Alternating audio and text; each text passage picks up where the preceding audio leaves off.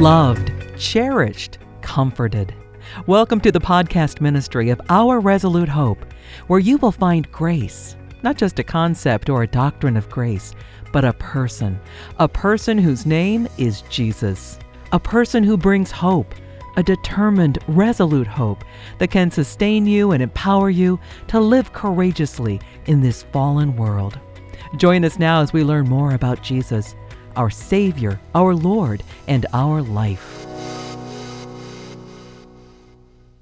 Greetings, my friends, and welcome to the Our Resolute Hope podcast. Again, I'm John Russin, and I'm here today with my dear friend, Pastor Frank Friedman. How are you doing today, my friend? Hello, my friend. We are trying to walk by faith and not by sight. You said trying. That's a very good verb, trying. I wish we'd get it right a little more often. There you go. You know, dear friend, over the past couple of weeks, we'd had a lot of fun going through these podcasts, and we've been addressing a very timely topic, the topic of fear. And we began with the statement that Father tells us more than 50 times in his word, to fear not. But that's not just a blind command for obedience. He began to explain and unpack those reasons why we should fear not. We looked at a bunch of examples of what happens when people fear, because we're why kids, aren't we, my friend? We want to ask why when things don't go the way we should. And I know you've used that phrase a lot over the years, that we're why kids. Why do you say that? Well, I think, it comes to an issue of knowledge. I think we tend to approach things that if I just know, then I can trust. It's like I tell God sometimes, if you'll tell me what you're going to do tomorrow, I'll really trust you today. But that's not really faith. That's sight. And Father really wants us to know, not necessarily what's going to happen, but who's the Lord over what's going to happen. It's about trusting him. It's about being in a relationship. It's recognizing how good he is, how big he is. John, when I was just thinking, when you were talking about this issue of fear not, as I was listening to you, I had this thought. That's really an issue, we could almost say, of worship. What am I giving my attention to? Isn't it true in a way that what really has my attention is what I view as the supreme issue in my life? And so in a real way, when I fear something, I'm really in a way almost worshiping it. It has my devotion. And God is the only one who's supposed to be worshipped. Whoa. So that's a fascinating thought. Stunning thought. That it makes me just want to be quiet, Frank, and just ponder that for a few minutes. Wow, that is wow. I'm stunned, really, really stunned. And as I think about that, it brings new light right now to a passage that I've got in front of me. 1 John 4:18. We know this passage, but I found it in the Message version, and it really captures me. And this is how the Message translates 1 John 4:18. There is no room in love for fear. Well-formed love banishes fear. Since fear is crippling, a fearful life, and I might add here, fear of death, or judgment, or illness, or poverty, or joblessness, you fill in the blank. Fear, my goodness, a fearful life is one that is not yet fully formed in love. So when you think about that and you put your mind and count the times that you fear something, or you're uncertain, or you're timid, where's the love in that? Where's the focus on Father? And if focus on Father is really worship, where's the worship when you're wrapped up in these fears and you lose your sight? Isn't that true? Boy, again, that just goes right with what we were just talking about. That when I devote to something, I'm really worshiping it. And when I devote to something other than God, I'm not recognizing that he's the one that deserves my devotion because he first loved us. We know that he loves us by the fact that he laid down his life.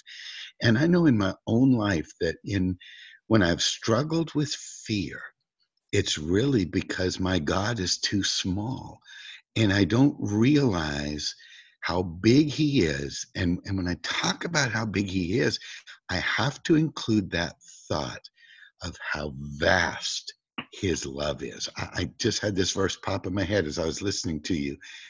Jeremiah 31. I have loved you with an infinite love. And so I think, John, what you're really talking about is like you said, it hasn't yet been formed.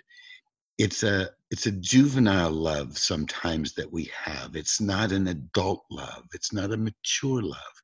If it was, we wouldn't be walking in such fear. Uh, God's got whatever has come into our life ultimately because he's got us first. But I don't always think like that. That's right. We don't think like that. And I agree 100%. I would be a close follower of my father if he only laid out his plans in front of me and got my stamp of approval. So if I put on my chancellor hat and I signed off on his plans, I'd be totally okay with wherever he took me. But so Mhm. far, my friend, he has not yet asked me for my signature. But he guides because of his tender love, an everlasting love. He knows the end from the beginning. And so he sets us and he walks with us on these journeys. He knows exactly what's coming. He knows how we're going to respond. And he manages the circumstance so that his glory is revealed and then we can learn to trust him. I'm reading now a passage from Exodus 13. Hmm. It came to pass when Pharaoh had let the people go. This is back when the Israel children were leaving Egypt, that God did not lead them by the way of the land of the Philistines, although that was near. If you remember the map, Frank, you can go straight up the coast, Mm. shortcut right up to Israel, right up to Palestine. But he didn't take them that way. And this is the reason. Perhaps the people will change their minds when they see war and return to Egypt. So God led the people around the way of the wilderness of the Red Sea, and the children left. And so he knew what his children could handle. He knows what they couldn't. And he led them in a way where he could manage the circumstances so they could slowly learn to trust him. He knew they weren't ready to face the Philistines, and he Mm. protected them. He shepherded them, and he brought them into circumstances of his choosing. So that when I think of that and the times I feel overwhelmed, this passage tells me that no, I'm not overwhelmed. This is precisely where Father wants me so that I can learn to trust him in this way because it's almost like it's the next step that's required. You seen that in your own life, Frank? Boy, that is a huge revelation there, John. Um, Again, I try to listen very intently when you're talking. And the thought that popped in my head as I listened to you was in James, when he says we get the testing of our faith, and then the testing of our faith produces endurance. And I had the word picture of a rubber band. And if we take that rubber band brand new and stretch it too far, it'll break.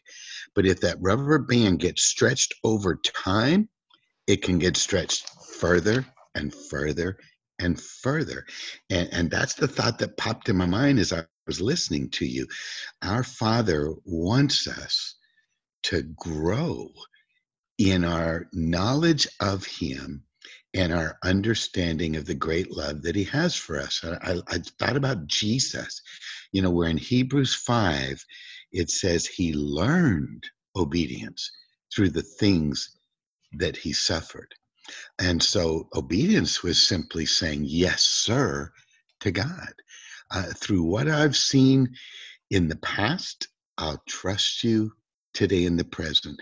And it's fascinating you read that passage because that's exactly what he was doing with those Israelites. He was stretching their rubber band faith and preparing them for future greater opportunities to live by faith. That's huge. And taking them through the Red Sea and through the wilderness, we've read those chapters, and they grumbled and they mumbled, they complained almost nonstop. But it was the most loving, tender, shepherding thing that our Father could have done, as he brought them to a point where their fears were no longer a barrier to his life being expressed through them. Now, we talked about this before when they finally said no, they wouldn't go into the land. And then they waited for 38 years till those people had to be taken out of the way, until the new generation would say, okay, I am ready. But sometimes God has to wear on us. Sometimes we say yes, sir, quickly, and sometimes we just dig in our heels, don't we? We just dig in our heels and say, I am not moving till you bring me back a photograph of the promised land and all the Philistines are dead. Then I'll move. And, it's funny because we talked about this too, that even when they did get that photograph and they saw those grape clusters and olives and all those wonderful things, that it was a land flowing with milk and honey, it wasn't enough. It wasn't enough, was it? So they, and I think that's because ultimately they made the fatal mistake that all of us at one time in our lives, in fact, repeated times in our life, and that is that we think the fulfillment of what God has called us to is on us instead of him. One of my favorite verses is 1 Thessalonians 5, when it says, faithful is he who called you, and he will do it. If only those Israelites had had that in their mind, that, boy, he's not calling us to go conquer all those cities. He's calling us in him, and he in us is going to conquer those cities. We might be reading a different Old Testament. Indeed, we might. But I know that verse, Frank, and I struggle. So knowing it and having it on the tip of your tongue and having it navigate down to your heart and to your feet, those are different expressions of knowing that verse, aren't they? Very much so. I think of Jesus, in Luke 2, he learned, grew in wisdom and stature and all those things. And it's almost like God allowed, it's fascinating. The first man was created an adult, but ever since then, it's been a little kid who grows into adulthood. And that's kind of the picture, if you think about it, with Jesus' words in the Gospels, we've got to become like children and we got to depend upon him, but then we've got to grow up and become adults in faith. And the classic example of that, of course, is Abraham. It took him 120 years of faltering faith, but after 120 years, he was finally a child enough, which really meant adulthood in terms of faith in God, to take his promised son up and be ready to drive a dagger into him. So we mature, and it's almost like he gave us the picture of a child to show us you're going to be growing up in faith. It's going to take time. Right. And many times the circumstance that we're currently facing, whatever that happens to be, seems the most daunting, seems the most challenging, seems the biggest thing we've ever faced. But we know that our Father has not left us. He's right there with us. Shoot, he's even in us. And Father began this lesson for his Israelites in Exodus 14. And frankly, he set them up, Frank. He led his nation to a very scary situation. They camped by the Red Sea, mountains on two sides. That's a box to me. And then on the fourth side of the box, here comes the Egyptians, led by Pharaoh with a hardened heart. Now, I don't know how you feel, my brother, but on a scale of 1 to 10, my fear is a 15 right about now. And I am praying to God, God, cause an earthquake, to do this, make them all get the plague, do something. Please stop this. And so even though we know that Father has got them, and this is the necessary next step for them, boy, it sure seems scary sometimes, doesn't it? Oh, overwhelming. It can literally paralyze you with fear. And again, just as I was listening to you, John, I had a thought. You spur my thinking a lot. Uh, when you said, that he set them up. And I had the thought of the feeding of the 5,000. That's the only miracle recorded in all four Gospels. I think that's huge. That's showing us this one's a biggie by the Holy Spirit. But John is the only one that records the sermon that follows. But when you put all four of those passages together, each one of them, Matthew, Mark, Luke, and John, in their account of it, records a various aspect of it. And it's fascinating. But Jesus set them up. They said, it's late, let's send them home. And he goes, no, you feed them. And then it was, you go amongst the crowd and see what you can find. And they come back with 5 loaves, 2 fishes. And they finally end up just saying, just get them out of here because this isn't going to work. So he set them up. But here's, I think, the glorious thought, and it fits both the feeding of the 5,000 and the passage you brought up. It wasn't a setting up for failure. It was a setting up with an impossible circumstance so that they could find that God was bigger and greater than they thought he was. Huge. Yeah, setting them up for the next revelation of who God is. And he's got to have incredible patience, because when you read the response of his people, they are screaming at Moses, Frank, because there are no graves in Egypt. You've taken us away to die in the wilderness. Why have you dealt with us this way? And here's the part that gets me. Is this not the word that we told you in Egypt? We told you so, Moses. You should have listened to us. Now we're going to die here in the wilderness. We know better. You should have listened to us. Don't tell me about God.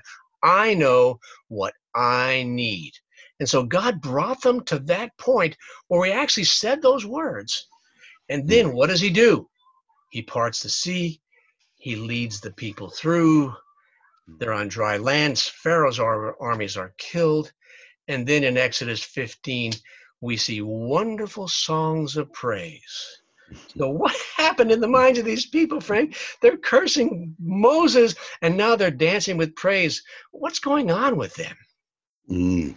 I like to call it spiritual amnesia. I have a dear friend, and he says what we need to do is connect the dots. And all those past times of God's triumph in our lives, and connect those dots so that when we come to this new present tense dot, we'll have the faith to face it. But I find even in my own life, I may have 30, 40 past tense dots where God has proven faithful. But then I come to the one today and I go, but that was yesterday. Right. And is he going to be up to the demand today? And I think the other question is, you mean I can really trust you for that too? And boy, you appropriate that to that passage you just talked about, John. He could send the frogs. He could send the locusts. He could send the angel of death. Is he up to the demand of parting the Red Sea? And indeed he is. And that's what God, I think, has us in this school of faith, to learn that God is always bigger than we knew he was. And he is so patient with these, I'll call them kindergarteners, because they're just learning to trust. They're panicked. They scream. They get delivered miraculously. They sing songs of praise. Then the very next chapter, what happens? They are ranting again. They're ranting again. They have such short memories. Isn't that just like us, like little children who acknowledge the blessing in the moment, but can't carry that forward into a deeper understanding and appreciation for the one who's going to help them take their next step? Wow. John, I'm so just proud of the Holy Spirit in you bringing up that word kindergartners, because we could appropriate that to that passage in the Old Testament in Proverbs. The fear of the Lord is the beginning of wisdom. And I would put it in your words. Fear is kindergarten. And then if we go to that passage you quoted earlier, 1 John 4, perfect love casts out fear. Entering into the love of God is graduate school. So the fear of the Lord is kindergarten, but we've got to grow up into the graduate school of learning how great his love is for us. And that's what this is all about. You know, if I had to put a word picture to what you and I have been talking about today, we're in school. And it's almost like all of these events of life are designed to promote us to the next grade level in terms of knowing who God is and how precious we are to him, and that he's going to meet us where we are with all that he is. So what a great choice of words, kindergarten. Well, as a former university professor, that's what I think about when I think of somebody who's just learning to navigate the ins and outs of the world. And my young grandchildren exhibit that to me on a daily basis sometimes. And it's interesting because if you look at a young child, their depth of understanding is not really expansive. And so they don't really respond to reasoning or deep thinking.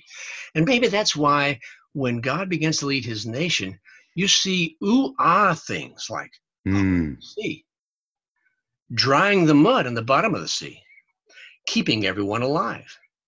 Moving a little further, the water is made sweet by doing what? Throwing a stick into it. Really? Speaking to a rock for water. Manna each morning. Quail in the evening. You know,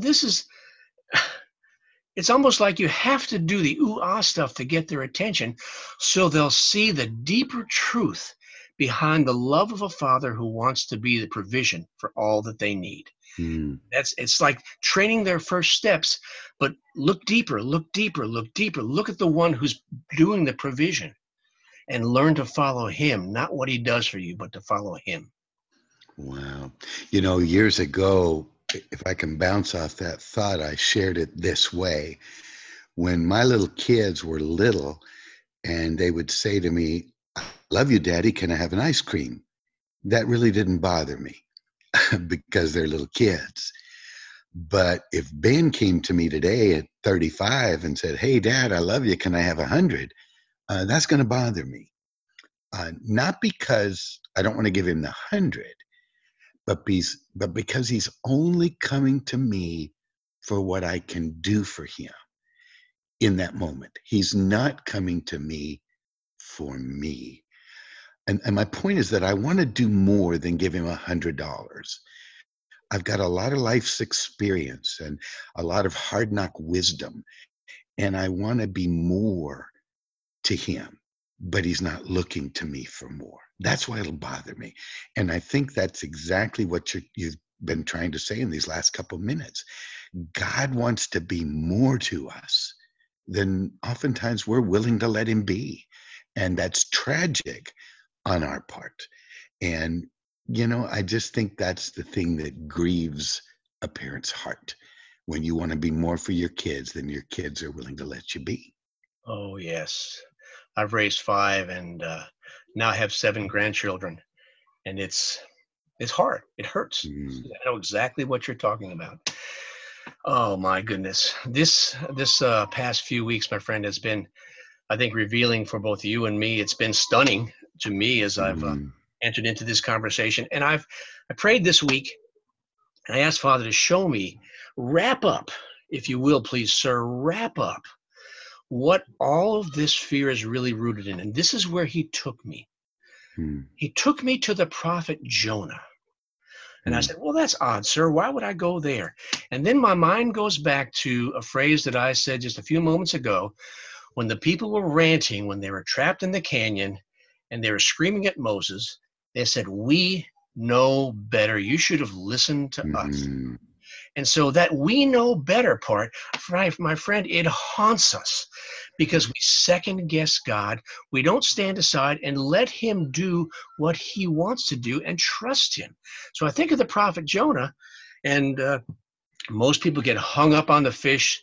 The story doesn't have much to do with the fish. It has to do with the heart of a man. and the Mm, grieving heart that he has because he refuses to acknowledge the ability of God to do what is best. The book mm, ends, as you know, with him sitting under a dead shade plant and saying, I do well to be angry. In fact, I'll be mm, angry until I die. That's how much I know better than you, God. And when we walk in fear, we're saying, God, I know what your scripture says, but I know better about this one. I've got to manage this one mm. myself. And my friend, you and I have known each other for many years, and we have both walked in those shoes, haven't we? Yes, we have. And, John, people ask me sometimes, Frank, as a pastor, do you really believe in the book of Genesis and the 7-day creation and all that, Adam and Eve? And I say, well, I used to believe it. Now I tenaciously believe it because that really provides the answer for what just happened with Jonah. We ate from the tree that the one time the enemy told the truth. When we did it, we'd become like God. And so we think we know better. We function as God. And that's the problem. And this whole reality that we learn to walk in as believers is we learn to refute the lie that we are God. And we come back from our temporary insanity and recognize that God is God and He is a father. We are His children. And like that old TV sitcom back in the 60s used to say, Father knows best. Yes. And sometimes I begrudgingly make that statement, but I know in my heart that it's true. And our listeners as well, um, we know you could be facing right now some very challenging situations. And I want to pray for you today. So, Frank, if I may, I'd like to wrap us up and like to pray for our listeners and for you and your family and for me and my family. And I want to pray for us, and I want to take this prayer from Galatians 5. My prayer, dear Father, is that we would choose to walk in freedom from the paralyzing effects, the damaging effects that fear has in our lives. I pray, Father, that we will see you like we've never seen you before, that we'd learn to trust you like we've never trusted you before. Mm, Father, I pray that we will choose to gulp, grit our teeth, and dare to trust you like we saw Ananias of Damascus trust you last week when he said goodbye to his wife, not even knowing if he's going to come home. He trusted you, Father. And because he did, his name is now recorded in Scripture, and he gets a little bit of glory for every mm, person who hears the message of Christ's life. So, Father, I want to be like that Ananias, and I pray for each of our listeners that they would grit their teeth, hang on to you with a finger grip of faith and trust. Make it so, sir. Amen. Last words, my friend, before we sign off. Well, I would just think of Proverbs 3, 5, and 6, when those circumstances come our way and we're tending to look horizontally. Proverbs says, trust in the Lord, go vertical. Don't lean on your own understanding. In all your ways, yield to Him, and He will direct your path. What a great, great truth. Indeed it is, my friend. Again, this is John Russin with Pastor Frank Friedman, encouraging you to walk close. When things get scary, lean in closer. Don't forget to check us out on Facebook and Instagram under Our Resolute Hope. And check out our website, ourresolutehope.com. Bye-bye for now. Thanks for listening. We trust that you've seen Jesus today. And you know that no matter what you're facing, He offers you Himself, His own life. He wants to live His life with you, in you, and through you as you trust Him and walk by faith in this troubled world. You've been listening to Our Resolute Hope podcast. For more information, find us online at ourresolutehope.com and check out our social media channels under the name Our Resolute Hope.